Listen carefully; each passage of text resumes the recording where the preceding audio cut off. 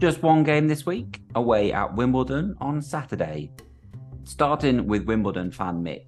He thought the first equaliser was over the line. Wimbledon should have been out of sight but didn't take their chances, and he adds that the Crew fans were excellent. Tim Robinson thought Wimbledon were impressive, and to take a point after you've been second best led to amazing scenes in the away end. Callum Sesford thought it could have been 18-1, but he's buzzing after the crazy end to the game.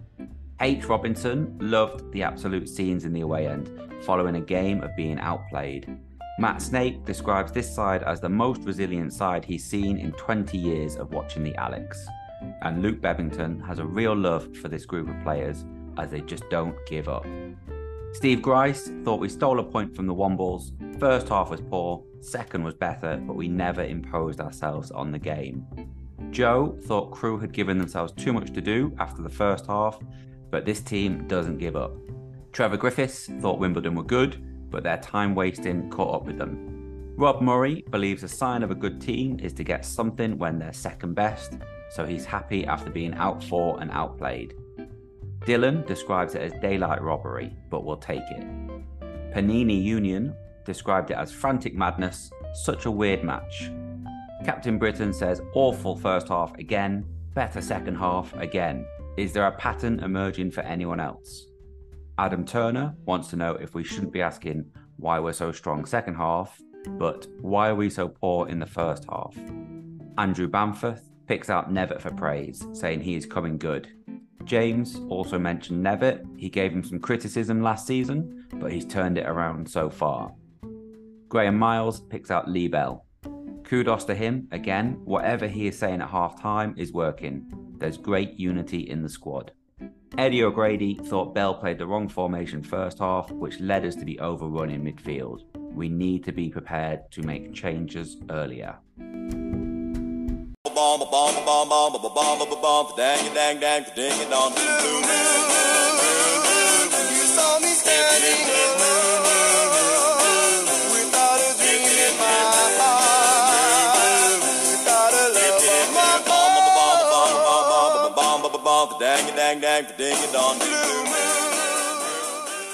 Hello and welcome back to the latest episode of the Railwaymen podcast. To talk us through Saturday's game at Wimbledon, I am joined by Steve Hatton. Hello, Steve.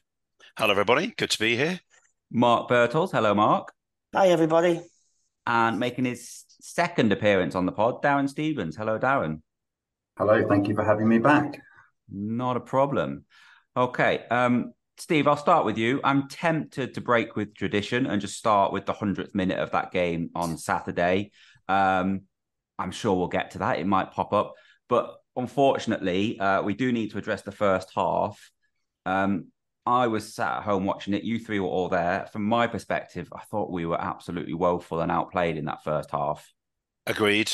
I thought we lost all the duels, every individual battle we lost, every 50-50 we lost. We couldn't get a foothold. We couldn't get hold of the ball. We couldn't build up any pressure. I think because of that, we tried to go long, and every time we went long, it just came straight back. I think the reality is it's somewhere between we weren't really at the races and they're quite good, and they were a bit more incisive and a bit more dynamic into the tackle than us, and we just seemed half a yard off it across the board in every single department. And to be perfectly honest, getting to half-time at 2-0 was a bit of a result because it could have been utterly out of sight because they missed not just half chances, but they missed those two very, very, very good, respectable chances that they should really have put away. So although it was grim at half-time, I think the general feeling as we all queued for 90 minutes for a beer was, yeah, it could have been considerably worse. Darren, one of the things that I think about this Crew team is that they are probably, and I haven't seen all of the teams yet, but probably one of the best passing sides. And I think what Wimbledon did in that first half that Steve just sort of mentioned there is they stopped us doing that as well as they could. That we couldn't really break out of their press, really. Is that how you saw it? And what did we do in the second half maybe to change that? Or did we change it? Yeah, no, I saw it more or less in the same way that Steve just described. The only thing I'd say is that I think Wimbledon did actually play really well in the first half, and it's difficult to calibrate how bad we were and how good they were. I mean, Steve is right, and it's quite interesting because, of course, Lee Bell and Elliot Nevitt in the interviews after the game both acknowledged that we didn't play very well. Wimbledon, of course, like us, have only lost once, and they lost last week at home to Stockport. And you listen to the manager after that game, and in the build up to the Crewe game, and they obviously spent all week talking about getting on the front foot in the first half. So, and I think they're a decent side. I don't think they'll finish near the top, but I think they're a decent side, and they played very well. In the second half, it looks like it was very interesting because for various reasons, I was actually in the West Stand yesterday, just right behind the dugouts. So I was sitting about 2 rows back from Lee Bell and the Crewe dugout, which was really interesting. And we know how many tactical changes they've made at various points during the whole season. And you could see Ryan Dicker, Lee Bell, Kenny Lunt get together before they went back into the tunnel after the players with a bit of a conflab about what they were going to do. And they came out and they did change it. Zach Williams came on for Conor O'Riordan. Looks like there was a bit of an injury there. And they went through it back and changed it round. And obviously that paid off after about 5 minutes. Although just like Swindon, it was totally out of the blue, that first goal. You didn't even see it coming in the first 5 minutes of the second half, but it was very welcome. Before we get onto that bit, Darren, Mark, Darren's just said the Crewe goal was out of the blue. You didn't see it coming. I absolutely did see Wimbledon's goal coming beforehand. They missed a couple of absolute certain chances, including one where they put it wide when he was through on goal. Talk us through the first Wimbledon goal, if you don't mind. First of all, I'm going to disagree with Darren in as much as it wouldn't surprise me at all to see Wimbledon finish near the top. If they can sort out their second half form, which I believe is an issue for them, they impressed me. I thought they were one of the best sides I've seen. I was surprised. And I don't really know if that was a bit of arrogance from me. I just didn't expect Wimbledon to be that good. I think they snapped into us. But I think basically they had the perfect game plan to play against Crewe and executed it perfectly. We just couldn't cope. The first goal, watching it back, Luke Offord gets pulled out to the right hand side by Hamady, and basically just skips past him far too easily. It's very unlike Luke Offord. Gets to the byline and pulls the ball back. Now I really like Ryan Cooney. I think we've dropped on there. I think he's a really exciting full-back. But basically, how am I pronouncing the guy that scored? Is it Neuville? Yeah, Neuville. He got across Cooney to score the goal, and it's basically he wanted to reach the ball more than Cooney. The desire was more. You watch it back and slow it down, and he gets across the front of him. He wants it a bit more, and it was a good finish. Keeper's got no chance, and as you say, we could have already been behind, so it was no real shock to see it go in. Yeah, it was disappointing, but not surprising. I think the goal and Cooney's lack of anticipation there kind of encapsulated the whole first half. If that summed up the desire they had and how we were off the pace, and his desire to get across, like you say, kind of encapsulated the whole team in that first and majority of the second 45 as well, bar the last 11 minutes. I'm glad you picked out Cooney, because I've written down in my notes the question I was to ask is who's at fault there, because I think I agree Offord is pulled out, but then he doesn't really do anything to stop the cross. If you look at it, Joel Taverner sort of dangles a foot, but he's not really putting 100% in. And then in the middle, you've got O'Riordan, Dimitriou and Connor Thomas. They all sort of fall over, but they don't actually move towards the ball. They just fall over and stick a leg out. And then Cooney, I think it's just simply he's beaten to the ball. So, I mean, I was going to ask you who you thought was at fault there, whether it was just a team effort to concede that goal. But Mark, you said it's Cooney. I think I would put Offord as much at fault as Cooney, but I think you're right. I think that's the first time really this season that the majority of the players have fell short in terms of performance. They all looked a little bit off it. for whatever reason. I mean, it was really warm, but it was warm for Wimbledon as well. So we can't use that as an excuse. We've had a free week. Bizarrely, that might be the reason. Maybe when there's a Tuesday match, there isn't that time to switch off, and albeit the players need a rest. I think we looked a yard off the pace, and I'm sure Lee Bell will want to know why, but I can't really put my finger on it. Whether it's a free week and he's rested them too much, I don't know. But I would say in that instance, it's Offord and Cooney, but as a team, we were off the pace. I'd probably go more for Offord myself. I think it's interesting what Mark says, and I've watched it back in slow motion as well. And you must be right, Mark, because if you think about it, their goal scorer did get ahead of Cooney. I thought when I watched it, Cooney at least was, had stayed close to the guy he was supposed to be marking. I thought that Al Hamadi, I think it is, the number 10 on the right hand side, got past Offord a little bit too easily. The goal itself, I wasn't too critical of. It was, in itself, because the ball was sort of squared slightly back, and you ended up with Thomas and Demetrio on their backsides, if you like. And the guy just got his right foot in front of Cooney, didn't he? And beat Davis. I didn't think he had any chance. But it looked to me like it was a little bit soft getting past Offord on the right. I'd probably been a little bit harsh on Cooney, to be fair. I mean, from a centre forward's point of view, it was a good goal. He's running onto the ball. It's coming behind Cooney. He did try and make a tackle, but from Hamadi's point of view, not Hamadi, the guy that scored Neuville, it's a really good finish. Yeah. Steve, it wasn't that long from 1 to 2.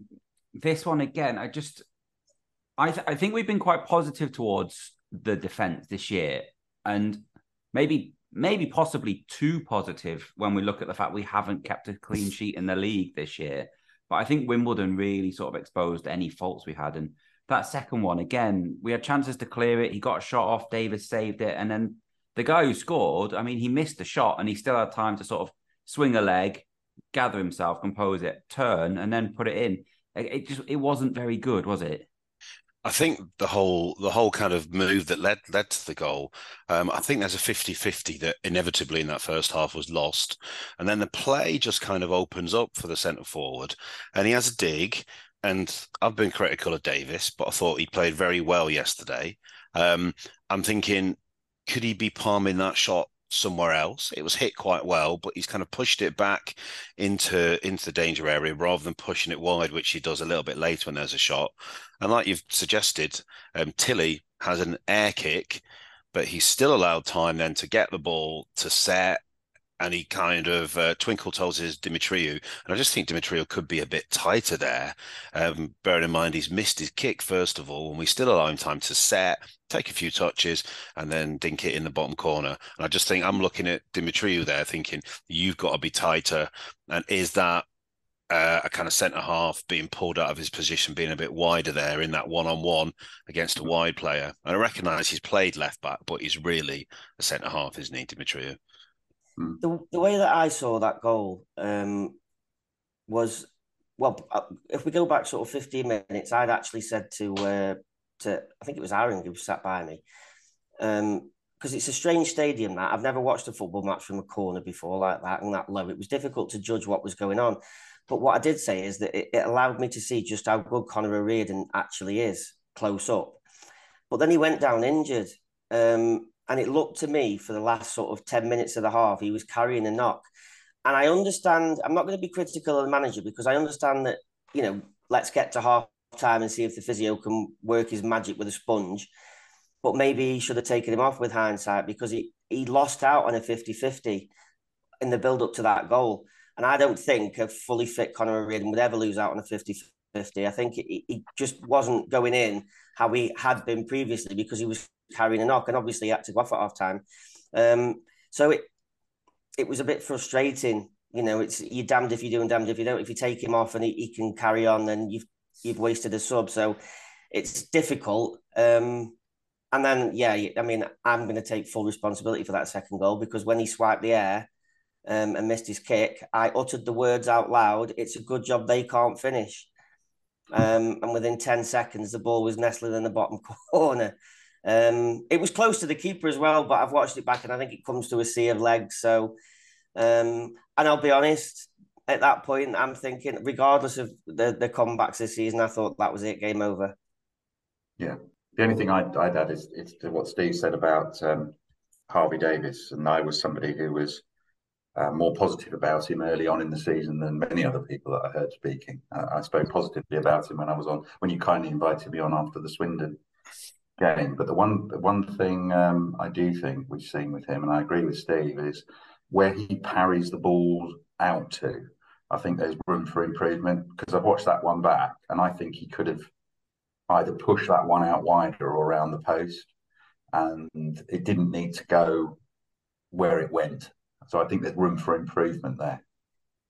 Yeah, I was less convinced with Davis on that second one than the first one for that point, but then also for the shot. I mean, it does go through a lot of legs, but it's not in the corner and it's not particularly hardly, like, strongly hit. I don't think he had much of a chance with the first one, but the second one, I think, yeah, very disappointing. Mark, I was the same, going back to your point you just made. It got to half time, and I know I've sort of been pushing this second half FC tag on Twitter and everything, and, you know, and the proof is in the pudding, really. That is what we're doing. But I genuinely thought Saturday's game was beyond us watching that first half. It just looked like they were fitter, they were stronger, and they were just more up for it. And, like, I don't agree that shouting the word passion at football players is going to make them play better. I don't agree that passion wins football games a lot of the time. But yesterday, it did seem like they just wanted to win more in the first half. It just seemed like they were more up for this game than we were. Well, I mean, it will come to no surprise to you that I went for a wee at half time, and you're sort of seeing people and you're giving the old. I hope there's more to it than that, Mark. Yeah, there is. Yeah, that's not the surprise bit. That's. But you see people that you know, and sometimes you don't say anything. You just roll your eyes at each other, and people you know a little bit better will say, "Well, that was shit." And a couple of people said to me with a chuckle, "Don't worry, it's second half FC. It's what we do, you know." But I don't think deep down anybody really believed it in that halftime interval. That you think, well, we've been here before, but we've been that poor. I like what Darren said about Kenny and Lee and Ryan having a little get together before they go in the changing room, because I think there is a time and place for tearing shreds of players. But me personally, as a human being, I think the time for that is after the 90 minutes or on the Monday, the training ground. I think when you 2-0 down like that and you've not played very well, yeah, you can go in screaming and shouting. But I think it's more constructive to think, well, we've been poor. Let's figure out a way to get back in it, and we'll give the bollockings out on Monday or at the end. And I hope that's what they did. I hope they got together and said, all right, it's been poor. What are we going to do about it? What can we do to get back in it? And without jumping too far forward, the first goal came at almost the perfect time. I think I'll move on to the second half, but just to go on that, I think he did actually say in his interview, Lee Bell, that he did have a bit of a go at them at half time, and I think he doesn't normally do that, but I think he thought it was needed this one. You're right, but I just don't think he went in throwing teacups around. I think it was you've been shit, but right, let's look at how we can solve it. Right, okay, let's move on to the second half then. Darren, I'm going to come to you. It's the first time you've been on the pod with me, so I'll give you the honour of talking about the first Crew goal. Watching on telly, it looked really easy. Ryan Cooney got the ball, he put a cross in that split the defence and the goalkeeper, and Taberner strolled in and tapped it in. Surely there's more to it than that.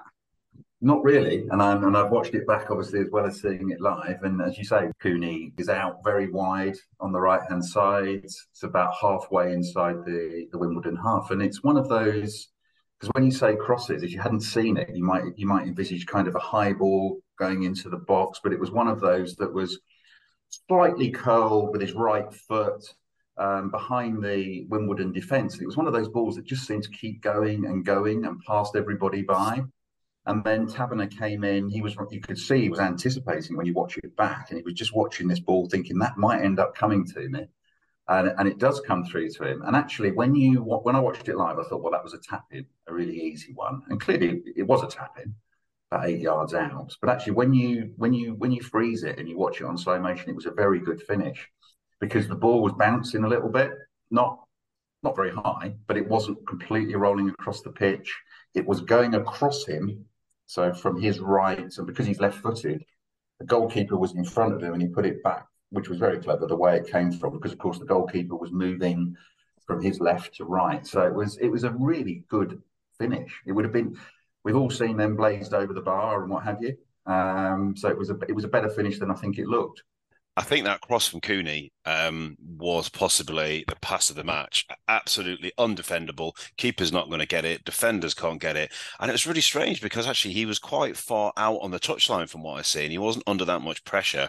And part of me thought he's released that too early, but it was a fantastic pass, possibly designed for CBR, but he's just put it in an area. And I just think it's a cross that you can't defend against. You've just stole my thunder, actually. I was going to say that if that was a Premier League fullback and we're watching that on Match of the Day, I think, Shearer and Murphy would be waxing lyrical about it. It was an absolutely amazing ball. You're right, he was deep, but it was extremely he did it on purpose, is what I'm trying to say. It wasn't an accident. The pace on it, the delivery, everything was perfect. I think, is it long? It beats at the front post, but that's enough to obviously draw the defender in, and the keeper's got to anticipate that he might get to it. And then, as Darren's alluded to, it's a really tidy finish. And Lee Bell said afterwards that Kenny's been on and on to Joel to get in the box to score more goals, and so we'll credit Kenny with that one as well. The 8th goal scorer of the season, I believe. I've not looked up the stats. But I do sort of wonder how long it took us to get to 8 goal scorers last season. I can't imagine it was midway through September, though. Did we even do it? Yeah, maybe not. Just Dan Ajay and a couple of others last year. Okay. As the game went on, though, we scored in the 51st, and I thought, right, that's loads of time. Second half FC. We'll get the other one on the 60th minute, carrying on that run of weird scoreline coincidences this year. And then we'll score another and we'll win it 3-2. We didn't score in the 60th minute. And Mark, I start to lose faith. I was sat at home watching it. You were all in the stand with about 600 and something Crew fans. Was that the feeling at the game, or was there always this belief that, no, come on, we're going to do it again like we've done it all season? No, I very much with you. When that first one went in, you think it's going to happen. We're going to do it. It's happening again. But I'm actually going to credit Wimbledon because almost immediately, or certainly within 5 minutes of us having our tails up, they managed to kill the game again, and they did it really well. They settled back, they regrouped, and to be honest, that wave of pressure that you would expect after scoring just after half time, it never really came. I remember looking at the clock and seeing 70 minutes, thinking, well, we've got 20 minutes, there's plenty of time, and then you sort of look across again, and it's almost over. And no, I didn't see it coming. I really didn't. As the half progressed, I actually thought they were more likely to get another one and kill it off completely. So no, I never saw it coming, not personally. I agree with Mark. The goal was just an anomaly. It didn't have any impact in the game. We didn't build up a head of steam. It just looked like a blip for Wimbledon because we didn't use it as an impetus to drive forward or build up any kind of pressure. The game was just the same as the first half. It's just we scored totally out of the blue. And like you, I looked across at the clock and it was 75 minutes, and I think the atmosphere had gone a bit flat and a lot of people were sitting down, and it looked like we thought we're never going to get anything out of this because they were just still on top and could have added more. Yeah, I think one of the things yesterday is we didn't really get going, and we are building up to those last minute scenes at the end of this little chat. But I just don't think that we were allowed to play. Even that goal that we did score eventually, it wasn't really Crew with Jack Powell, Joel Tabner sort of playing these nice little passing intricate moves. There was a moment before the goal, though, where we did score, maybe. The referee gave an offside from a corner, which I'm not sure I've ever seen before. My friend who was at the game, he said it definitely crossed the line, but he also did admit that he's a Crew fan and he may have seen what he wanted to see. Darren, I'm not going to ask you because you've just told us you're on the halfway line, but Mark and Steve, you were in that corner. Did Zach Williams' header from that corner cross the line or not? Or what happened? It looked to me like it did. it looked like he'd crossed the line and the keeper got his body on it and just tried to smuggle it back over the line. But like you, I think it wasn't ruled out because it hadn't crossed the line. It was ruled out for a mystery offside from what I could see. But certainly from my perspective, and I was just kind of 4 or 5 seats up from where Mark was sitting, it looked like it went across, but the keeper then quickly, you covered it with his body and kind of dragged it back over. It absolutely, without doubt, went over the line, a good yard over the line, even though the keeper managed to scoop it back. Unfortunately, I was so tired last night that I didn't do my usual Saturday night and analyse every kick. So I did it this morning. And I'm such a nerd that I watched it and watched it and watched it and paused it. And Chris Long was adjudged to have been offside. He was standing more or less on the goal line. And I've watched it so many times this morning. He wasn't offside. Wimbledon had a player on the line that was slightly behind him. And I paused it right as, because I'm such a geek, right as Zach Williams heads it, I'm looking and he's onside. And the goal should have stood. So as unexpected as the equaliser was, there was a little bit of justice served there, I think, because it was wrongly ruled. I mean, I've had to slow it down and pause it again and run it back and pause it again and stare at the screen. And yet the linesman was, I don't know how many yards away, and he was convinced enough to put his flag up. He guessed, didn't he?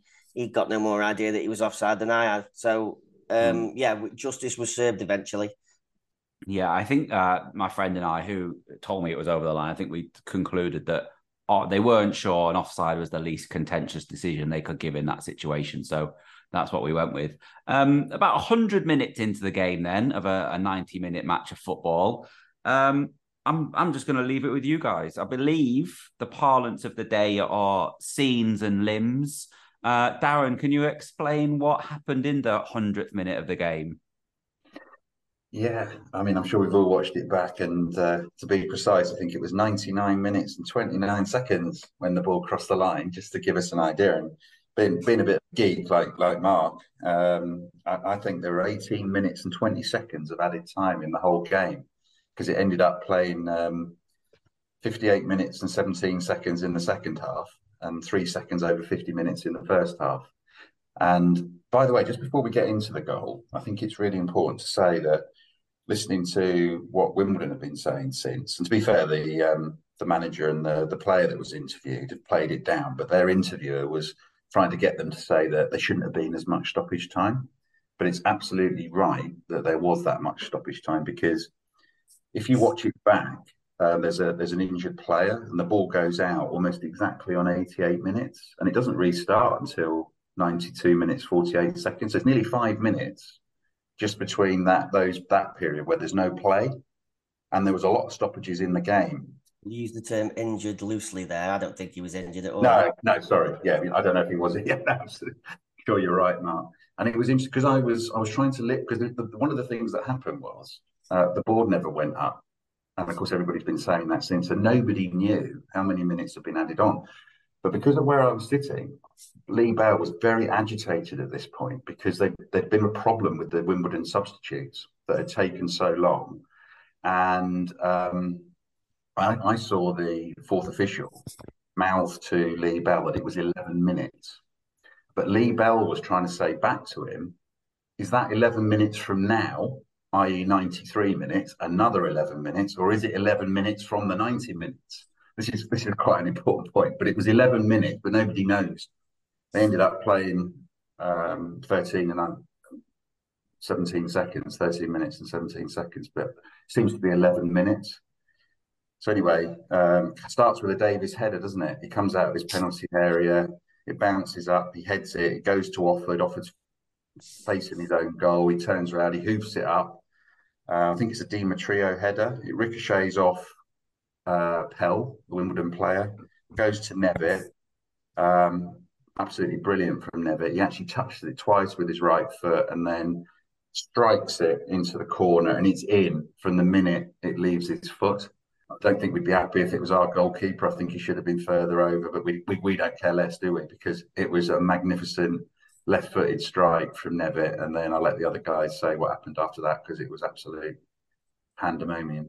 I don't think I've ever celebrated a goal for a draw quite as much. It was absolute mayhem in there. I mean, I didn't do the run down the steps to the front. I'll let Mark talk about what that felt like. Well, Steve, some of us know how old we are, don't we, Steve? We do. I kind Mark. of I left that to the young bucks down the front, and I was staying in my seat, thinking what that'll do. But yeah, it was carnage in there, and I couldn't believe it had gone in. And like Darren said, I think the keeper, if that's our goalkeeper, we are absolutely fuming because he's got to save that. But who cares?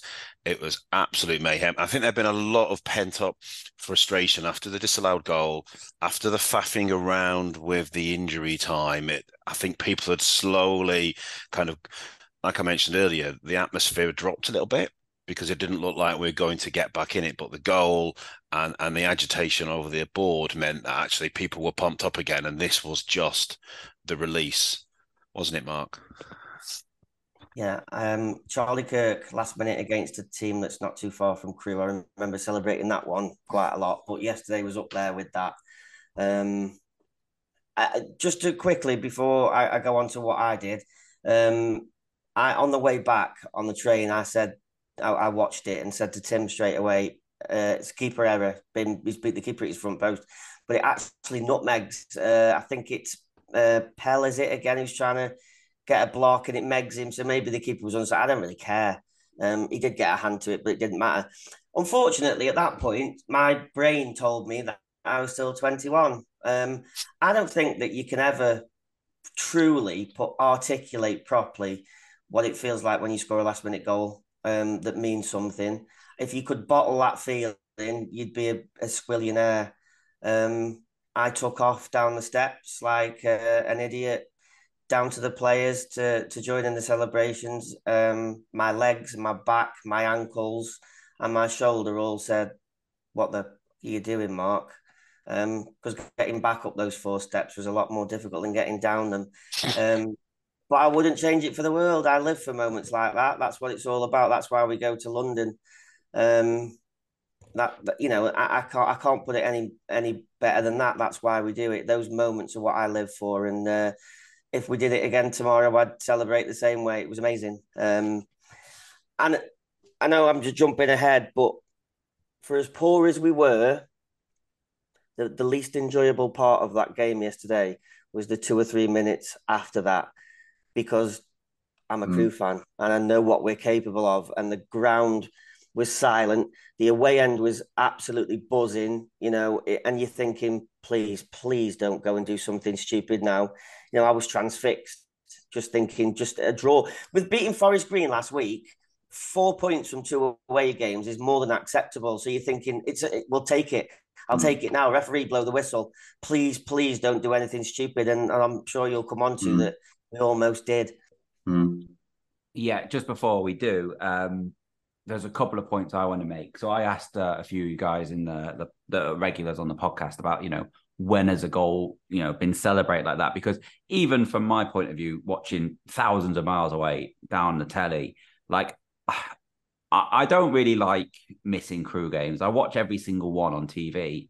Yesterday was the biggest FOMO I've had in quite a long time. And I think part of that, I made this point last week on the pod. My family were pretty much all there. My mum and dad didn't travel down because they live in the northeast now. But my sister was there with her partner and their 2 boys and my brother. And then to have been in that away end with my little nephews when Crewe scored in the 99th minute to equalise, and then to see the scenes. And I could point to them and say, see, this is what it's all about. This is Crewe Alexandra. So yeah, I was a little bit gutted I missed that yesterday, but I had some people around we had some people around yesterday, and none of them are really football fans, and it did not stop me going berserk around the living room whilst they all sat on the sofa. Could not care less between any of them. It was just quite funny. I got told off for scaring the dog. That was what I was doing whilst everyone was jumping down the front. That video that was going around on social media of the filming before the goal went in and then as the celebrating. Mark, I think you're a starring role in that. The best thing for that for me is when it ends just as Taberner is like screaming down the camera, because it means that much to him as well. The other thing I do want to talk about though is Elliot Nevitt. What a signing, what a player. Who is this guy we got in the summer? Because it's not the same player we had last year, is it? The touch that he did, that Darren referred to with his right foot to put on his left, it took two players out of the game. He looks like he's enjoying football. He looks like he's going to be a really good signing for us now, doesn't he? Now he's found his feet. And I think even more credit to him in that he came on and he hadn't really had much of an impact on the game. I think he'd barely touched the ball. So to be that alive and that on it when he'd not really had the best of introductions, I think speaks volumes for him. But we all know he never stops running, and I think that goal was a real product of it. And I think he's really pushing now to take the place of CBR, to be honest. Yeah, because it was interesting, Steve, after the match with Lee Bell's interview, he was hinting, wasn't he, that he deserves a start. So my reading of that was he's probably going to start next Saturday, and I think he's our leading goal scorer now. I haven't checked, but I think I heard somebody say he's got 4 goals. Yeah. And that goal yesterday, in a way, is becoming. Don't know what you guys think, but it's becoming a bit of his trademark as well. I think, wasn't there the one against Newport, and I've forgotten the other 2 off the top of my head, but that strike, from distance with power, it seems to be that's what's in my mind when I think of him. That kind of goal. Yeah, it's the way they try to make you play football when you're a kid. Laces, strike it. The ball doesn't move. It's just absolutely hit. It's going in one direction. Yeah, absolutely stunning. I think we've had we had a season that was horrendous, and then we had a kind of a neither here nor there season last year. And I think there's a feeling amongst Crewe fans, certainly from me, I get the feeling that something's happening, something's brewing, that this is the start of the next cycle. Don't want to get carried away, but I think that you can spend as much time as you want at Rees Heath coaching tactics and doing drills and putting on training sessions. The one thing that you can't coach is team spirit and togetherness. And you can engineer it. I think you can have pre-seasons where you go away as a group, and David Artell used to have them running around Delamere Forest, I think, carrying this and that to develop that team spirit. But it's that made that goal so important yesterday, because it keeps it going. And that's huge. That's why I celebrated the way I did. And I think, amongst that melee that I found myself in, of arms and legs waving around, I saw Conor O'Riordan come sprinting up in his tracksuit. Tom Booth was jumping around like a fan, punching the air. It was that real togetherness. And after the final whistle had gone, there was a really lovely moment where the whole team came across, that every away fan was still in the corner. They were singing. Lee Bell was actually singing along with the putting on a show chant. It was just brilliant, and it was all about. I think it was so special because it keeps that run going, that belief going into a home game. So I think that was why it was celebrated, from my point of view, anyway, to that extent. I think you also have to factor in the last time we had good seasons, they were both heavily COVID influenced, weren't they? So the promotion season was called off. The first season in League One, we were barely in the grounds. So actually, it's been a very long while since we properly seen success. We've had one mediocre season, one disastrous season, then 2 COVID influenced seasons. There's a lot of outpouring of relief and excitement, because it's been a long while, I think, since we've seen a Crewe team like this in the flesh. What Mark said is, because rationally, because I tweeted in the heat of the moment, that it was breathtaking and spine tingling, and when I look back this morning, I think, oh, did I ever do it? Because I think, as a couple of people have said, we didn't win the World Cup, and it was a last minute equaliser. It wasn't even a win at Wimbledon. So you think, well, rationally, an away draw, but there was something really special about it, and I think it's because it's part of something bigger. If it had just been a game in the middle of a bog standard season where we got a last minute goal, then so be it. But you just felt that it was really special to keep this comeback thing going. It's 3 times from 2-0 down, and you just feel that there's something really special potentially happening. And so it was part of something bigger as well as the thing itself. And there had been that pent up emotion, I think, because of the added on time messing up and the disallowed goal and everything, and right in front of the Crew fans, and it was extra special, I think. Yeah, I think you've just answered the question that was going to be asked next, which is last week when let's be fair, we thumped Forest Green Rovers 4-1 away. That's a tremendous result. And on the podcast, I felt like I almost had to convince the three that were on us with us last week, that it was really good. I felt like I had to work hard to convince them that it was really good. Whereas yesterday, we've just drawn at Wimbledon. We haven't won, but people seem to be happier about this than last week. And I think that is part of it. It's almost becoming a self-fulfilling prophecy that Crew will be behind at halftime and they will fight back and they will not lose the game. It does feel, and I understand that people hate using the word cycle because it means that there's going to be a down after the up. But I do feel the same as you, Mark. All of the signs are there for people that have watched Crew for a number of years that this is the start of something really good. Lee Bell is building a really good squad, a really good team. It might not be this year, but hey, it might be. It genuinely might be. I think one of the most important factors within sport that's massively underestimated, certainly by people on the outside of it, is psychology. If you remember when we were doing the season predictions, I said psychology was so important that for this group, we were being so young that if we started well, then it could lead to something. If we started badly, it could be a long old slog. And from a psychological point of view, the Crew fans and players left that ground yesterday feeling like it was a win. And Wimbledon fans outside walking away from the ground looked like they'd lost. And they will have felt like they lost. It felt like a win. It may as well have been a win. The journey back on the train was much more enjoyable. And then I didn't go to Forest Green, but my Saturday night last week wasn't as good as this one. It's weird, but that's the psychology in it.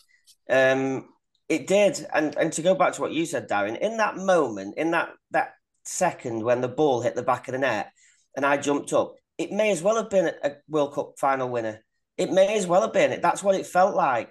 It was like the sense of relief and enjoyment is something that, you can't get anywhere else. I don't think there's another scenario in the world that gives you a buzz like that.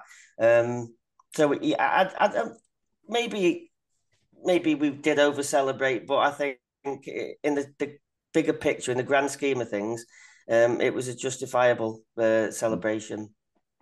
Steve, this is the day after, the night before, the afternoon before. We can look at it a bit more rationally now. One of the questions that I've had come in a couple of times now is, rather than asking why are Crew so strong in the second half, why are they so poor in the first half? Do you have an answer to either of those? What is it about the first half that we just don't get going, or what is it about the second half that we do? Is it purely down to preparation or tactical tweaks? What is it? Obviously, it's a lot of the time, tactical tweaks have saved us. But then you ask the question, if that tweak has saved us, why don't we start with that tweak? Because obviously the backroom team must know how the opposition are going to play. I honestly don't know, and I'm sure that Lee Bell doesn't know either. But the tweaks do help us. But sometimes you have got to start to question, well, why are we not getting the? I guess to flip it the other way, the question is, why do we not get the team selection right first time? There's probably hardly a game this season when we haven't changed our formation partway through, and because we've been behind in most of the games, that has changed the game. So maybe there is a question: what is the best way for us to start? Because we always seem to have to change formation partway through, which doesn't really answer your question. Well, I think to be fair to you, I think it's a difficult question, and if you knew the answer, you'd have emailed Lee Bell or got in touch with the club to say maybe we could do this to stop giving teams 2-goal leads. I could quote all my extensive years' experience on Football Manager. I've done wonders, and I'm sure they'd appreciate my advice. I think it comes back to the same thing. I think it can only be psychological. The ability is no different in the players from one half to the other. I think it's maybe they enjoy coming from behind. They enjoy being the underdog. They enjoy having to fight back. I don't know. I mean, maybe I was thinking on the train last night, and I said to Tim on the way back, maybe Lee Bell should get a hypnotist in and hypnotize in the dressing room before they go out and convince them it's half time. Because at some point we will put a performance together that lasts 90 minutes and we will wallop somebody. I think a key thing from yesterday actually is two players in particular, one on the pitch, one not on the pitch. I thought Jack Powell's possibly worst game for us. And I think that actually shows us what an impact he's had on this side, and that we couldn't get the ball down, we couldn't play. And perhaps it shows us in this sort of 6-7 games we've had of this season how pivotal he's become, because without him pulling the strings, we looked bereft of ideas.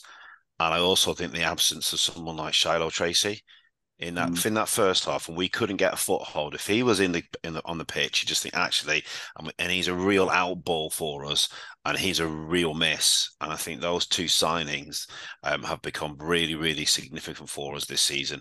And I think Tracy's absence yesterday proved that, and how poor Powell was, and what an influence it's had also suggests that. One of my concerns always when we play a big man up there is that there's a temptation to whack it, and I think we did that too much yesterday. And they marshalled CBR perfectly. I don't think he won a header all afternoon.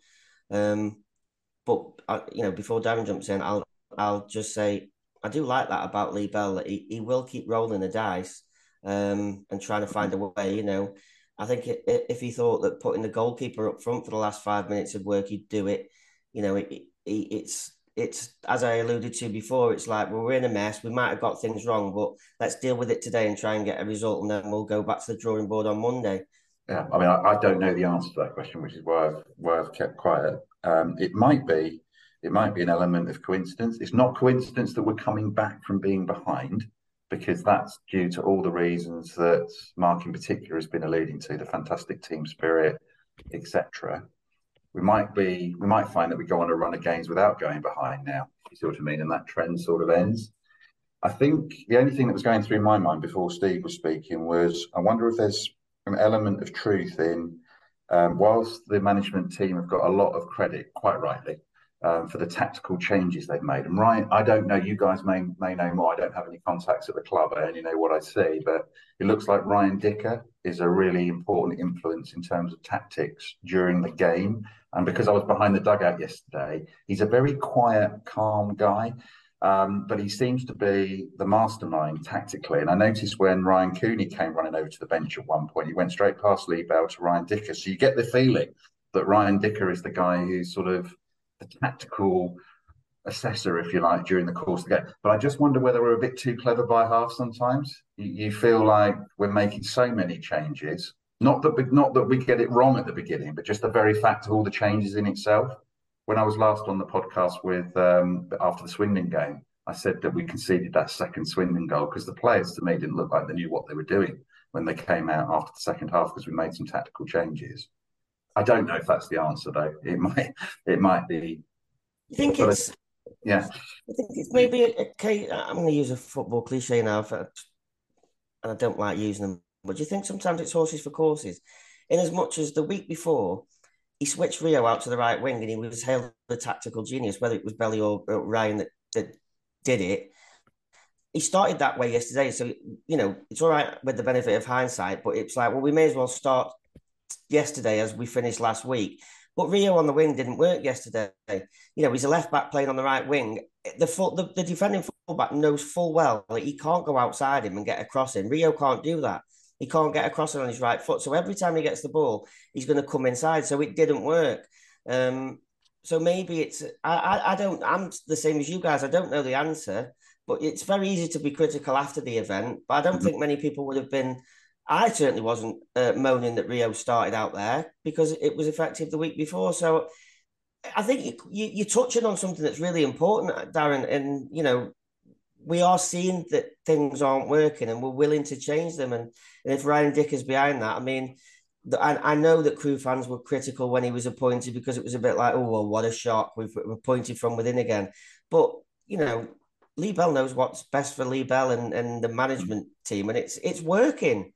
I don't think many people would ever have paired Dario Gradi and Neil Baker together. They're two completely different characters, but it worked. Belly's the motivator and the man manager, and obviously you've got Ryan behind him who's more tactical. So whatever they're doing, it appears to be working, and however it works, long may it continue. Because when it went after all the pandemonium with the equaliser, if you watch it, well, I saw it, but Ryan Dicker was actually the one on the touchline telling the players, a bit like what you said earlier, Mark, because I was really worried about the next 2 minutes because it was such a crazy game, wasn't it? And we nearly did lose it, didn't we? That guy followed it just over the bar. And I thought something like that was going to happen. I had that feeling. But he was the one, even in all the craziness, who had the calmness of mind to sort of talk to the players as they were going back to the halfway line, try and encourage them to get back into some kind of shape, and see the game out. I'm impressed with him. He seems like, as you say, Mike, he seems like a good combination with Lee Bell. Seems to be very tactically astute, very calm. Well, it's going well so far, isn't it? So we're long may it continue. Yeah, I'm going to finish the chat with Wimbledon. Just sort of give an answer to my own question, really. I think that they say that dogs take on the mannerisms of their owners, don't they? And, I think the part of this Crewe team's resilience is simply down to the fact that Lee Bell is the manager, and I'm going to say this with zero disrespect meant, because he's a million times better as a footballer than me, but he wasn't the most skillful. He wasn't the most, he wasn't Kenny Lunt, for example, get the ball, ping a pass, but he never gave up. And I think that it could just be as simple as that. The team has taken on his message, his mannerisms, that he doesn't give up as a player. He's not going to give up as a manager. And that's the team that he wants. I couldn't agree more. I said it the other week. The team epitomises him as a player. He wasn't the most technically gifted, but he was a winner, hated losing. And the last thing you want, I think, the last thing any football manager wants as an assistant is a yes man, because it's pointless. I think you need someone that's going to say no, to inject a little bit of another opinion, who sees things a bit differently. I think, going back again to Dario and Neil Baker, I got the impression from speaking to players that, like Lee, that had played under him, there was an element of good cop, bad cop. Dario was the authoritarian sort of figure, and Bakes was the, you can go to him with a problem. It's like, yeah, don't tell him. I remember somebody telling me that they smashed a ball into the ceiling and smashed a light, the plastic light cover, and Baker said, sweep that up before he comes in, and we won't say any more about it. It's that good cop, bad cop thing. And maybe there's an element of that. Maybe Belly is the motivator and obviously has the final say and inspires these never say die attitudes. And you've got Mr. Dicker sat behind him, who's the one that's the technical thinker, and they make a good team. Maybe it just works. Okay, let's finish there with the Wimbledon chat and move on to the Colchester game coming up next weekend. First, though, we'll check in with the women's team, who were away at Blackpool on Sunday.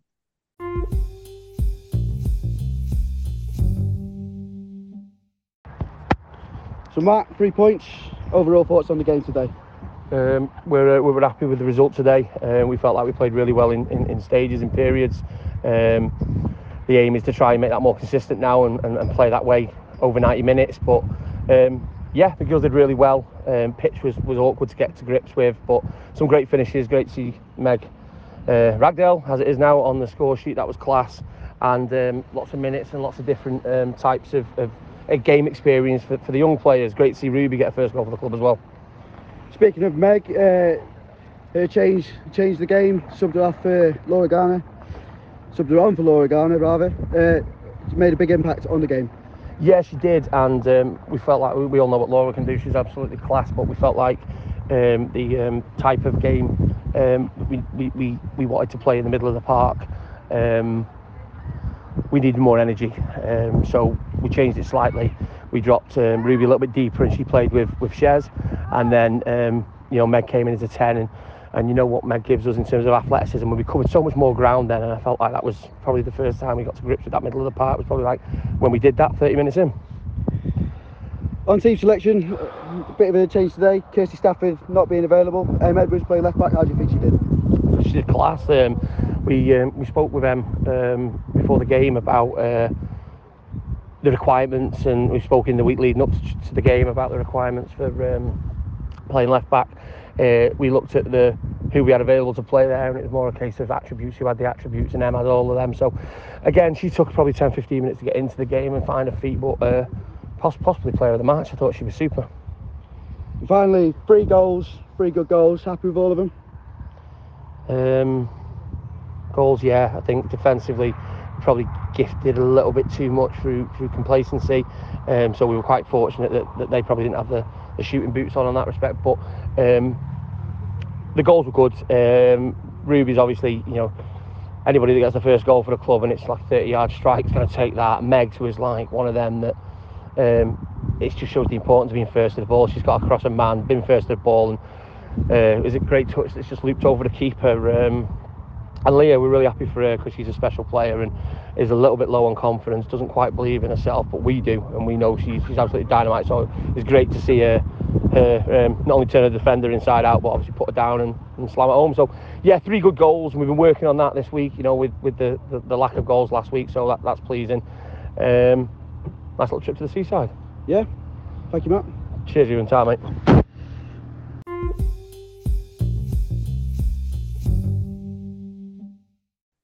Okay, Steve, they say a good barometer is if you win your home games, draw your away games, you'll be up and around it by the end of the season. We've had 2 away games where we've got 4 points. Next game, we're at home to Colchester. Are we optimistic that we can carry on with that good run of form? I'd like to think so. They've had a bit of a middling start to the season. I think obviously we're very, very strong at home. I remember we beat them last year in a quite dreadful game when I think we were absolutely awful and scored quite a late winner. I'd anticipate it could be a little bit different at the weekend. And they normally have some good. They're a bit of a similar club to us, aren't they? In terms of they've got a very strong academy and they produce lots of good young players. But I think they've sold their latest starlet to Stoke in the transfer window, just before the transfer window closed. I'd be looking to get a win. They've had an average start, and I think we should be looking to kind of round off a really good week with a home win. Yeah, Mark, they're sort of middle of the bottom half of the table. They have played a game less thanks to that bizarre waterlogged pitch on the opening day, but they're only on 7 points. Are you saying the same as Steve, that they should be coming here and we should be confident that we'll get the 3 points? Of course, I'd like to think so. And I mean, if you're picking up points away from home and winning your home games, that's promotion form. I think I'm going to use this opportunity as more of as an appeal. Just a reminder that we're Crew Alex playing in League Two, and at some point we are going to lose a football match, whether it be away or at home. And I would just urge people, when it does happen, just not to overreact. It's not going to be the end of the world. It's going to happen. This feel-good factor can't keep on. We can't keep, I said to you before we started recording, Stu, this second half fight back scenario, it's not sustainable. We can't keep relying on coming back right at the end. I hope we beat Colchester. I hate using this term because it sounds so disrespectful to the other team, but I'm going to use it anyway, and people will know what I mean. If we've got any aspirations to go up or finish in the playoffs, then we should be beating teams like Colchester at home, and I don't want that to come back and haunt me. Because you're right, Steve, they're a Cat 2 academy club, very similar to us. So, but yeah, we're back at home. We've got a superb home record. We want to keep that going. The pitch is still in immaculate condition. So, if you're going to ask me for a prediction shortly, I would be going for a home win. Okay, Darren, just to sort of wrap up this section, we've just been talking in the Wimbledon review about formations and things like that. Colchester at home feels like an opportunity to have 4 at the back rather than 5 at the back, or is that going to lead to another tactical mistake that needs rectifying at half time? I mean, I'm asking you a difficult question now, I suppose. No, I think you've hit on something that I was going to say, which is it's one of those games where I think whether we win or not will depend on fundamentally what we do. If we play as well as we have been playing, particularly at home, we're unbeaten for a long time, then as Mark said, I'm sure we can win and we will win. It's difficult to assess Colchester, isn't it? They've picked up a little bit. I think they lost the first 3 games, including to Wimbledon. And then they got that bizarre 3-0 win at Gillingham, giving Gillingham a top. and they've won one, drawn one, and lost one since. So it's a bit mixed. But I think what you're alluding at there, Stuart, is that fundamentally we should be on the front foot in this game, going confident but humble. Because use that cliche, there's not any easy games, but if we play well, I'm sure we can win. Just to jump in and play devil's advocate, and you're not going to thank me for this, Stu, because I'm going to steal your role now. Just to try and highlight the tactical dilemma that the manager's got at the minute. When Zach Williams came on yesterday, he was superb. We are very blessed in that position this year at centre half. Luke Offord, Mickey Demetrio, Connor O'Riordan, and Zach Williams. What would you guys do on Saturday? Would you start with the 3 centre halves, or would you take one out and go to a back 4? Because I'll tell you why I'm asking, because I haven't got a clue. If it was left to me and I was having to make that call this week, I don't know what I would do. I think you look at the personnel that's available. To me, when we had the 3-5-2, the weakness was Tracy, because he wasn't blessed. He doesn't fit that 10 role, does he? You want him a bit wider, running into space. So I think if he's fit, and he is quite a significant player for us, I don't think the 3-5-2 suits him, and it's a bit of a waste of his attacking talents. But I think I'd go with the 4-3-3. I think you're rotating those 2 young lads. I think we got to protect them, and I think Williams comes in. But I guess the question is, who does Williams come in with? Because you've got Demetrio and Offord, who both done pretty well. Maybe you wouldn't want to see Zach Williams at left back, because that then suggest Rio's going to play right wing, which doesn't really work. I don't know. I'd go 4-3-3, but I guess part of the decision could be made if Connor's picked up that injury at the weekend as well. I'm going to answer your question, Mark, by giving you 2 non-answers. I'm going to show you how to do it, how to procrastinate and deflect questions like a pro. Firstly, what a headache to have from the last few seasons that we've had.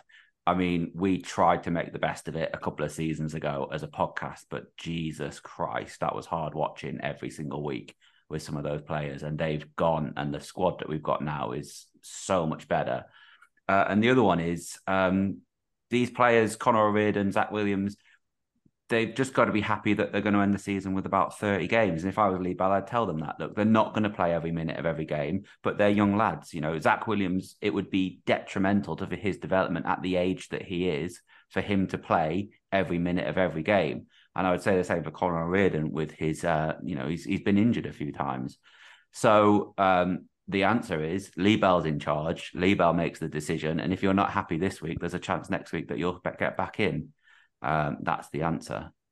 Darren? No, I've just told you, Mark. That's the answer. I still want to know what Darren would do. I'm not going to disagree with the boss. I think, Steve, your point's a very, very good one. Shiloh makes it. If Shiloh's fit, it's 4-3-3 and he's out wide every single time. Whoever you have to leave out of the back 3. And it's something I hadn't considered, but you make a very good point, Stu. It's good doing your job. I think I'm going to do it from now on. You often tell me I'm in the wrong job here. You often tell me I should be one of the panel. You make a really good point about the rotation. It's something, I think it's okay to say to players, you aren't going to play every week and we are going to rotate you. I think that's okay. Yeah. All right. Do you want to do the next link, Mark, or do you want? Not at all. All right. So, Mark, you've already told us that you think we're going to win. What's the score going to be? 2-1 Crew. Darren? First clean sheet, 2-0. Steve? I'm not sure if he still plays for them, but if he still plays for them, John Akindi scores first. We come back to win 2-1. I can't believe you brought him up. That's flashbacks to their place away last season. Okay. I spoke to Cy, the Colchester fan, to get their perspective on how the season has started.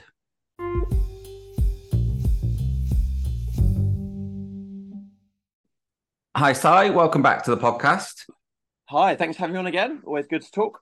Not a problem. Last time you were on with Tim, I think, and I think we made the point that you were the only international footballer we'd ever had on as our opposition fan. I think I just let you know that that's still a title that is still yours and yours alone. So, well done on that one. I'll keep that. That's all right. At least that's one thing to say. I've got one win this year then. Right. Okay. Let's start with Colchester then. I think they seem, and I'm going to ask you what your perception is as a Colchester fan. They seem to be one of the teams that it doesn't matter who the manager is, what players they are, what division they're in, even. They seem to always sort of be perennially tipped to struggle. Is that your perception as well? And do you think that's fair going into this season that we just started? To be fair, it is fair. And it's one of those that is not necessarily smoke without fire kind of thing, or fire without smoke, however you want to phrase it, because we have struggled.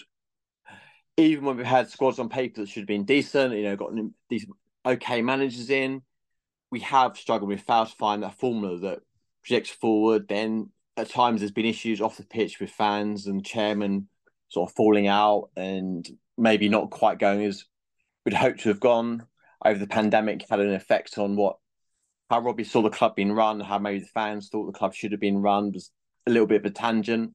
So it's frustrating as it is at times, because I do think we get overlooked, even when we have got good squads. There is an element of, well, we've kind of made a rod for our own back a little bit, so therefore we do need to show people this isn't the case anymore. But then on the flip side, I suppose, at least being a no one in anyone's eyes does give the kind of go under the radar a little bit. That's what I'm hoping is going to happen this season, really. We're going to start picking up form, stay strong, and then suddenly people are like, bloody hell, Colchester, how are they coming from? What are they doing in the top half table? What are they doing in the top 10? Kind of, and so on and so forth. Let's talk about this season then. I think for most people, myself included, the biggest thing that I've heard about Colchester this season is the game on the opening day called off for a waterlogged pitch. How has the season gone since that point so far? So it started off a bit hit and miss. And, that was another thing. It doesn't help sort of the club's reputation. Again, nothing we could have done. The covers would already been off at that point, and it was biblical rain that came down. But the fact that all the fans are in the ground, and obviously Swindon fans have travelled, it's the first game of the season, everyone's got their hopes, opportunity, everyone's optimistic. Out of nowhere, game's off. The first game in history of professional football that's been called off the first day of the season due to waterlogged pitch. It's like, Jesus, what? It had to be Colchester, didn't it? But I do think that had a knock-on effect. Then we went to Cardiff the following week in the EFL Cup. Went 2-0 down very early. I was like, oh God, here we go. But brought that back to 2-2, lost on penalties, which wasn't too bad. And then it just took us a while to get our league form going. I think it was a little bit of a kind of, they had everything planned, how they were going to play the games and the teams, etc., to be named. By having that game called off, sort of threw a little bit of a spanner in the works. So it took us to Gillingham to get our first win. So they weren't beaten. Went and beat them 3-0, fantastic. And then went and backed that up with an absolutely feeble performance at Warsaw. Come back. So yeah, it's been a bit hit-miss, but I think we are finding form now. We dominated Tranmere last weekend. Got a draw in Mansfield this weekend where we should have won, to be fair. They're unbeaten, obviously, but we've won. I felt more like 2 points lost than a point gained this weekend, which is nice that we're coming away from games feeling that now. Whereas last season or season before, it'd been like, bloody hell, I'll rip anyone's hand off for a point. Now there's obviously negative surrounding the result. So I think it shows performance improvements across the board and a new sort of found optimism around the club. Okay, let's talk about players then. I've got a bit of a weird quirk or weird statistic I've noticed about Colchester. If a player has scored for Colchester this season, they don't have any assists, and then vice versa. If a player has any assists, they haven't scored a goal. I don't know if you've noticed that, but there's 5 players that have scored, 4 players that have got assists, and they're all different players. One player that does catch the eye is Joseph Taylor. He's got 6 goals already this season. Is he the star man, or is there some others that I'm missing out there? There are some others that are missing out from that, but with the way football is, you're always going to see goal scorers, and it's always going to be the big talked about player. He has hit the ground running. We've been crying out for an out-and-out striker knows the back of the net is for years. I think finally in him we've found the 20-goal season striker. But as with everything, Collier, there's always the kind of the underlying but. He is only on loan from Luton. A lot of the Luton fans felt that he should be allowed to stay, and push for a place in their Premier League side. They were a bit upset and surprised they let him go down to League Two. So he's got his reasons for coming here, where he just wants to score goals and get a lot of match time and really show his potential. I don't know. But watching some of the Luton games, they've had a couple so far, they're struggling to realise where the back of the net is. If they've got a player that's politically done well, low down leagues, scored, yes, it was disallowed at their playoff final game, shows you can do it under pressure. Are they going to look to call him back to put more pressure on their strikers to give place for competition? And so there's that worry that he could be doing really well up until Christmas and then disappear in January. But on the other players that do well, Jaden Fevier, youth academy products come through. He's got a fair few assists this season. You know, he's unplayable at times. He's confident. He'll take players on. He's got unlimited energy. He's everywhere on the pitch. Played dominantly at wing back, but he's not scared to get stuck in and go over the place. Goodman, another goalkeeper, got him on loan from Palace. Just been away with England under 20s. Got very good potential. Highly rated. So he's another one that hopefully will be good for us to stay this season. And the latest one, Zach Mitchell from Charlton, only 18 years old, centre-back. You would not realise how young he is. His confidence, his ability, his understanding of the game is second to none, which is handy because another one we had, Nico Lawrence from Southampton, was playing really well, then got seriously injured up at Gillingham. So he's out, so Mitchell's come in to replace him. So we've done well on the loan market, not too badly on signs we've made. And yeah, we have got Joe Tay, he's the star man. He's one that everyone's going to look at, without a doubt. But there's a scattering across the team of players that are playing well, can stick him with goals, can stick him with assists. So although we will lean heavily on him for goals, if he does go a few games without, scoring or get a bit of a drought or pick up a knock or something, it's not the end of the world as it could be if we were literally a one-man band. So you've got Ben Garner is the current manager at Colchester. What sort of style does he look to play with this team? So we're playing very much, and this is no disrespect to the lads or Ben Garner or, I love the club. But at times, if you imagine Man City, you've ordered from Wish. That's kind of where we're going. We try to play out from the back in a controlled tempo, move the ball confidently, nothing's rushed, just looking for the openings to then, as soon as the opening appears, make the right moves, a few quick passes. Arthur Reed, 2 games in a row now has done this, received the ball, looked up, Taylor's free, played the ball through, Taylor's gone and scored. But having a patient build-up with a quick attack. So, yeah, that's kind of how we're doing, playing 3 at the back, playing with wing-backs. And it seems to suit the players Garden's got. It suits the style. We're playing nice football. It's a joy to watch. And you actually go to games looking forward to watching the team play. It's not just going to be a game of hoofball. Oh, God, let's scrape a win together, see how it goes. It is.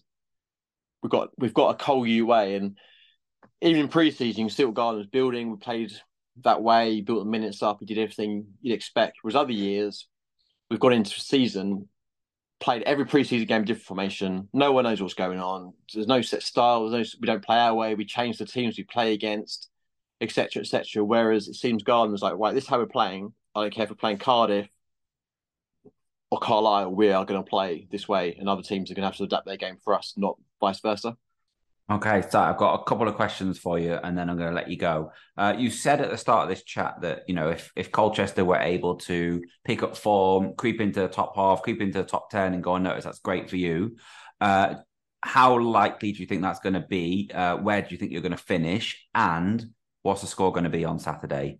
Throughout pre-season, beginning of the seasons, people I've spoken to, and I personally think we're going to finish between 8th and 12th this year.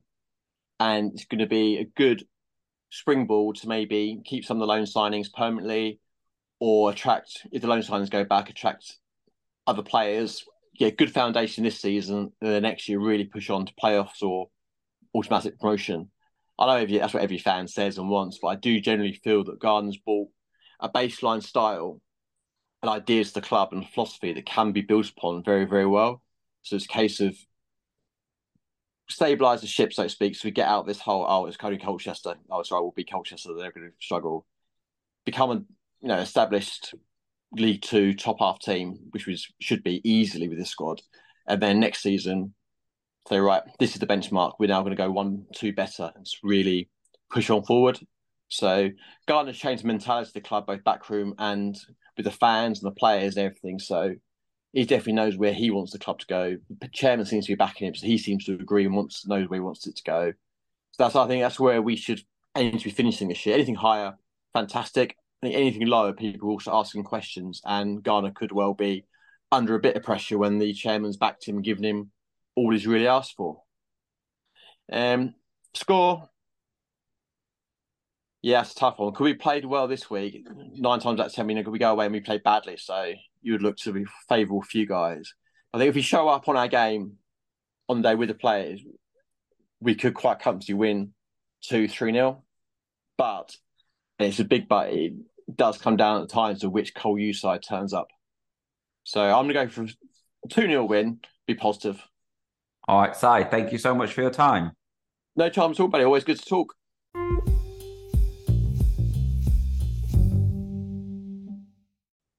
Okay, just to finish off then this week, Steve, I'll come to you. 2 contract announcements in 2 days. I think it was Thursday, Friday. Youngster we've not seen really in the first team yet, Aegis, and then Tabner on Friday. Both committing to long-term contracts.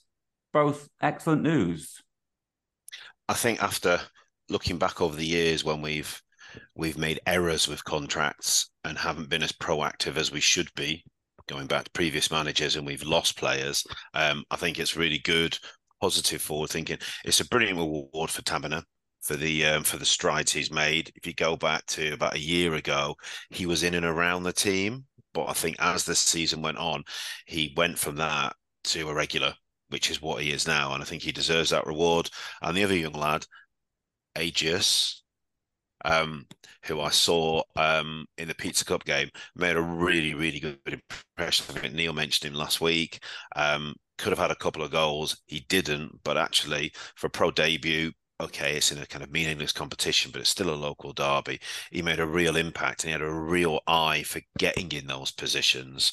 So though I've not seen much of him, he looked like a really promising young prospect. They're quite long contracts as well, especially for League Two and for Crew. We don't often hand out big contracts, 2026. Darren, this we've talked about it again earlier in the podcast, but these are signs that feelings at the club are good. People are in happy places. They want to be there. They want to stay there, and they want to do well for Crew Alexandra, don't they? Absolutely right. And if you look at the interview that Joe Tabner gave after signing his contract, one of the things he said was about the number of exciting young players that were coming through, and that he wanted to be part of it. So I think you're right, Stuart. That's a really exciting thing. There seems to be a lot of good young players coming through, and it's interesting that he himself mentioned that when he was giving that interview after signing the contract. I don't know the answer to this. I don't know if anyone does know the answer to this, but one of the things we saw with the last sort of golden crop that came through, Perry NG, Ryan Wintle, Pickering, etc., was release fees and clauses. I don't believe there's any in this one. Mark, I'm not going to ask you if that's right or not, but it's showing us that the club, the people in charge, they're learning and they're growing into these roles that they've got, getting these players tied down early to long-term deals where, by the time that contract's up, we'll either be in the Championship or he'll be on to a different club playing in the Championship, Joel Tabner, I'd imagine. You can read into this as you will. I am reliably informed that neither contract has a release clause in.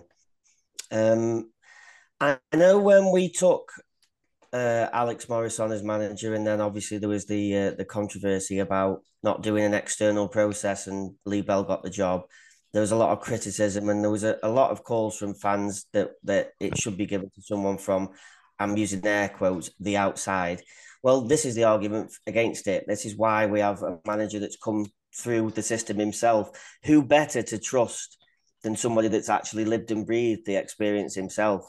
I think it's perfect. I get as much of a buzz when the club tweets out that someone like Joel Tabner has signed a long-term contract as I do on transfer deadline day when we sign someone from somewhere else. It's so important to the football club. And, I think it also encourages the domino effect. I think the other young players will look at Taberner, that's, you know, one of the best talents. And there is interest in him from bigger clubs already, so I'm told. And they're looking and thinking, well, if he's willing to commit and he trusts the process, then I'm going to sign as well. I want to be a part of this. And I think, you know, I would hope that in the not too distant past, the likes of Lee Bell and Alex Morris and Randicker were saying to Joel Taberner, you know, you get in we'll offer you a professional contract, and when you get in the first team and start making a difference, we will give you a better contract. And they've held up their end of the bargain and done it, and it encourages that trust right the way through the club, right the way down to the under nines. You know, they're seeing this as well and thinking, I want that. So everything's, you know, all is well in the world, I think, at the moment at Crewe Alex, and I hope it continues. I'm going to finish with one final question, and I'm going to be a bit of devil's advocate. Does this show, Steve, an unfair preference at the club for the academy players? Because Jack Powell, as you said earlier, has been one of the standout players this season. He's not an academy player. Is he going to get offered this long-term reward, or is that only exclusively for the academy players? I don't think it's exclusive to the academy players. I think Jack Powell is kind of late 20s, I believe. And we as a club are not in the business of giving someone of that age a contract as long as that. And I think we recognise that Tabin has come through our system. He's a young lad. He's really talented, and we need to tie him to a deal. I think it's more age related as opposed to any academy bias, personally. He got given a 2-year deal with the option of a third, didn't he? Because I think the option of the third was the sticking point. I think that was the negotiation, because he was moving from the south. He was going to bring his family and kids up here, and he wanted that extra security of that extra year, you know, because it's such a big move. His kids are only young, so they're changing school. So, you know, I sound like I'm just waxing lyrical about him all the time, but I think it's a feather in the manager's cap. His recruitment's been as good as his ability to retain our own. So I think the contracts will reflect the ability of some of the players that he's brought in good time. I would hope so anyway. The only thing I'd add, and I have no contacts with the club, but I did actually overhear something somewhere, and I won't reveal where, in relation to Jack Powell, and that is that one of the things that motivated him to come to Crewe was because of the age he is, and he's thinking about beyond his playing career. And because Crewe have got such a good reputation in terms of coaching and coaches, he might be thinking about his post-playing career. Because you do look at it and you think, as you say, Mark, you know, moving from the south, Crawley, wasn't it, to the north, you know, what motivated him to do that, League Two to League Two. And I got an inkling that it might be, yes, about now, but also about the future. And actually, when you look at the way he behaves, I noticed when he got substituted yesterday, very good with the other players when he comes off. You know what I mean? There's no tantrums or whatever, and he goes out of his way he went all round the dugout, you know, shaking the hands of everybody. So he's got that kind of leadership, managerial mentality, maturity. He made a very deliberate effort when they first ran out of the tunnel yesterday to come over and applaud the away fans on his own. So I think you're absolutely spot on. Yeah, I'm glad you've reminded me, actually, because I can't remember if it was Mark or Steve when we were talking about the equaliser on Saturday, mentioned like O'Riordan, even though he'd been subbed off, Tom Booth, even though he didn't get on the pitch. Jack Powell was in amongst it as well. So, you know, he has come in with a fantastic attitude. I've been really impressed with him. I do agree with Steve. Yesterday was one of his weaker games, but I've got all the time in the world for him as a footballer. So, yeah, I think what we're saying is completely spot on, that, you know, he's there and he's doing really well. Last point, because this is something else I missed from Wimbledon. 600 and a bit fans yesterday in the away end.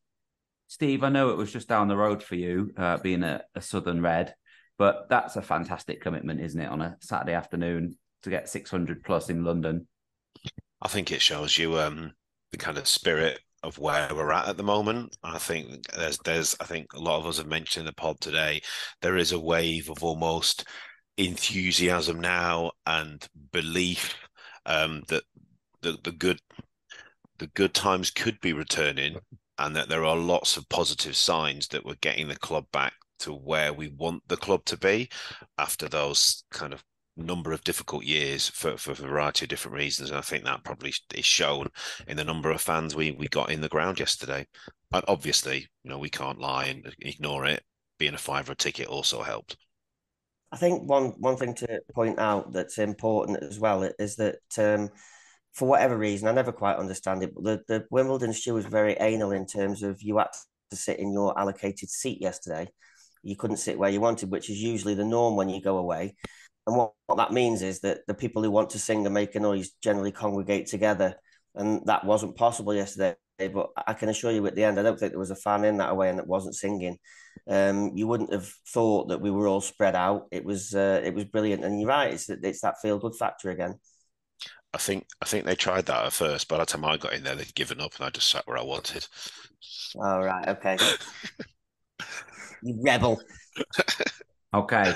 On that note of positivity, I think we will end it for another week. So, Darren, Mark, and Steve, thank you so much for coming on today. Thank you. Thank you. Thank you very much.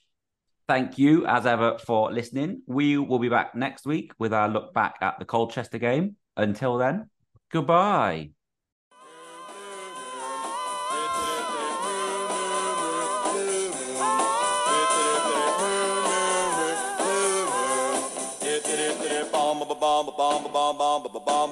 Dang dang dang ding dong ding blue moon.